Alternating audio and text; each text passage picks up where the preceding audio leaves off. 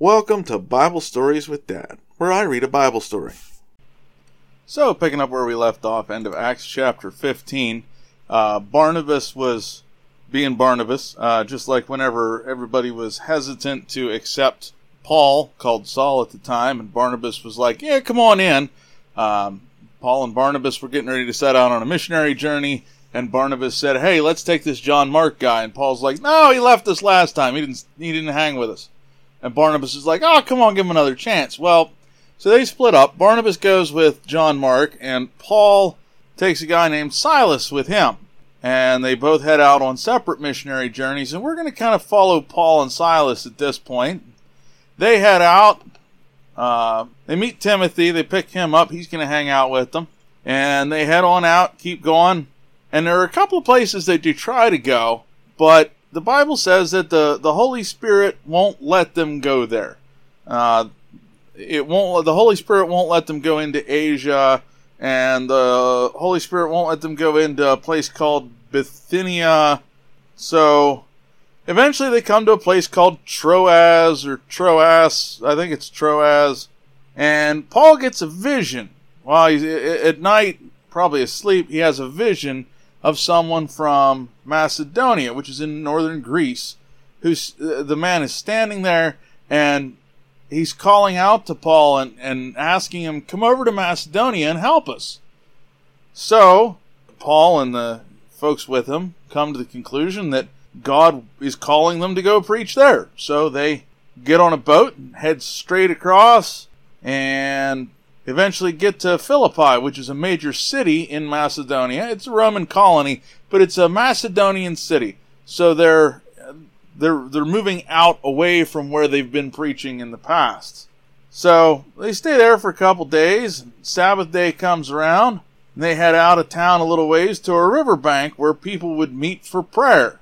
And they sit down, start talking to some of the ladies who'd gathered there. One of them's a lady named Lydia. She's described as a merchant of expensive purple cloth and as a worshiper of God. Now, as she's listening, the Lord opens her heart and she accepts what Paul's saying, and she and her whole household are baptized. And so she asks Paul and Silas and Timothy, those that are with her, hey, you know what? If you agree that I'm a true believer, why don't you come stay at my place? And so she urges them, and they come stay at her place.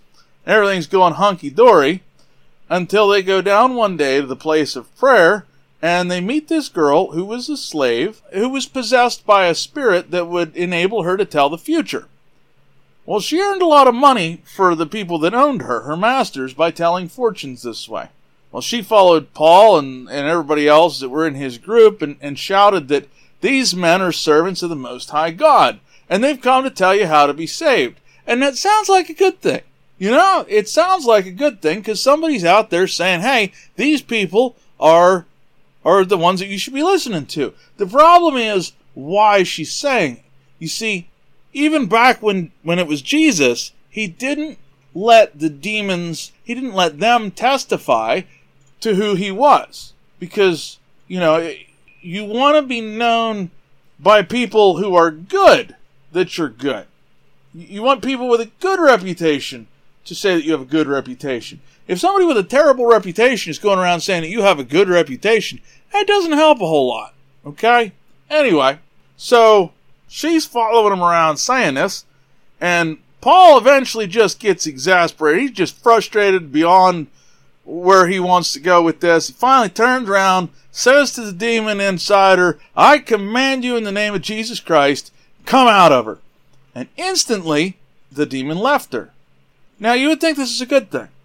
She's been possessed, she's not anymore, but her owners are not happy because they were making good money off of her. Now, their income from her, even though it was from something bad, they were making money, and now they're not. So now they're not happy with Paul. So they grab Paul and Silas and drag them before the authorities down at the marketplace, the town square or whatever, and say the whole city's in an uproar because of these Jews. They're teaching customs that are illegal for us Romans to practice. And so a mob forms against Paul and Silas, and the city officials order them to be beaten. They're stripped and beaten with wooden rods. And they were beaten severely and then thrown in prison. And the jailer was ordered to make sure they didn't escape. So the jailer put them in the inner dungeon and clamped their feet into stocks, which just would make sure you couldn't move. Around midnight, Paul and Silas were praying and singing hymns to God, because, that's totally what I would think I would be doing if I was sitting in prison, right? But they were. And the other prisoners were listening, and then suddenly there was a massive earthquake, and the prison was shaking clear down to the very foundation, and all the doors flew open, and the chains of all the prisoners fell off. Well, logical assumption at that point would be that all the prisoners, which are now able to, are going to run out of the prison, right? That's exactly what the jailer figured happened. He woke up, saw the prison doors wide open, and you see what would happen if you were the jailer and one of your prisoners got out. You got the punishment that the prisoner was supposed to get. So he grabs his sword and pulls it out, and he's getting ready to kill himself because, he was going to die either way, and it'd be a little easier that way, he figured. And Paul shouted, "Just stop! Don't kill yourself! We're all still here!" So the jailer called for lights, and he ran into the dungeon, and he fell to his knees before Paul and Silas. He brought them out and asked, "Men, what do I have to do to be saved?" And so they told him, "Believe in the Lord Jesus, and you'll be saved, along with everybody in your household." So they shared the word of the Lord with him and everyone who lived in his household. Even in the middle of the night, the jailer took care of them. He cared for them, he washed their wounds, and he and everybody in his household were baptized. He brought them into his house, he set a meal in front of them and fed them, and he and his whole household rejoiced because they all believed in God.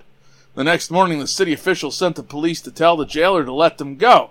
So the jailer told Paul, "Hey, the city officials said you guys are free to leave. Go in peace." And Paul's like, "No, they beat us in public without a trial, and they put us in prison, and we're Roman citizens." Because you see, as a Roman citizen, he had rights that included not having that happen. He said, "Now they want us to leave secretly. I don't think so. Let them come down here and release us themselves." So the police took that back to the city officials, and the city officials were alarmed. They were scared to find out that Paul and Silas were Roman citizens. So they came to the jail and apologized personally and brought them out and begged them to just leave the city quietly. When Paul and Silas left the prison, they went back to Lydia's house. They met with the believers, and they encouraged them again. Then they left town. Thanks for joining me. I hope you enjoyed it. Have a blessed week, and I'll see you next time.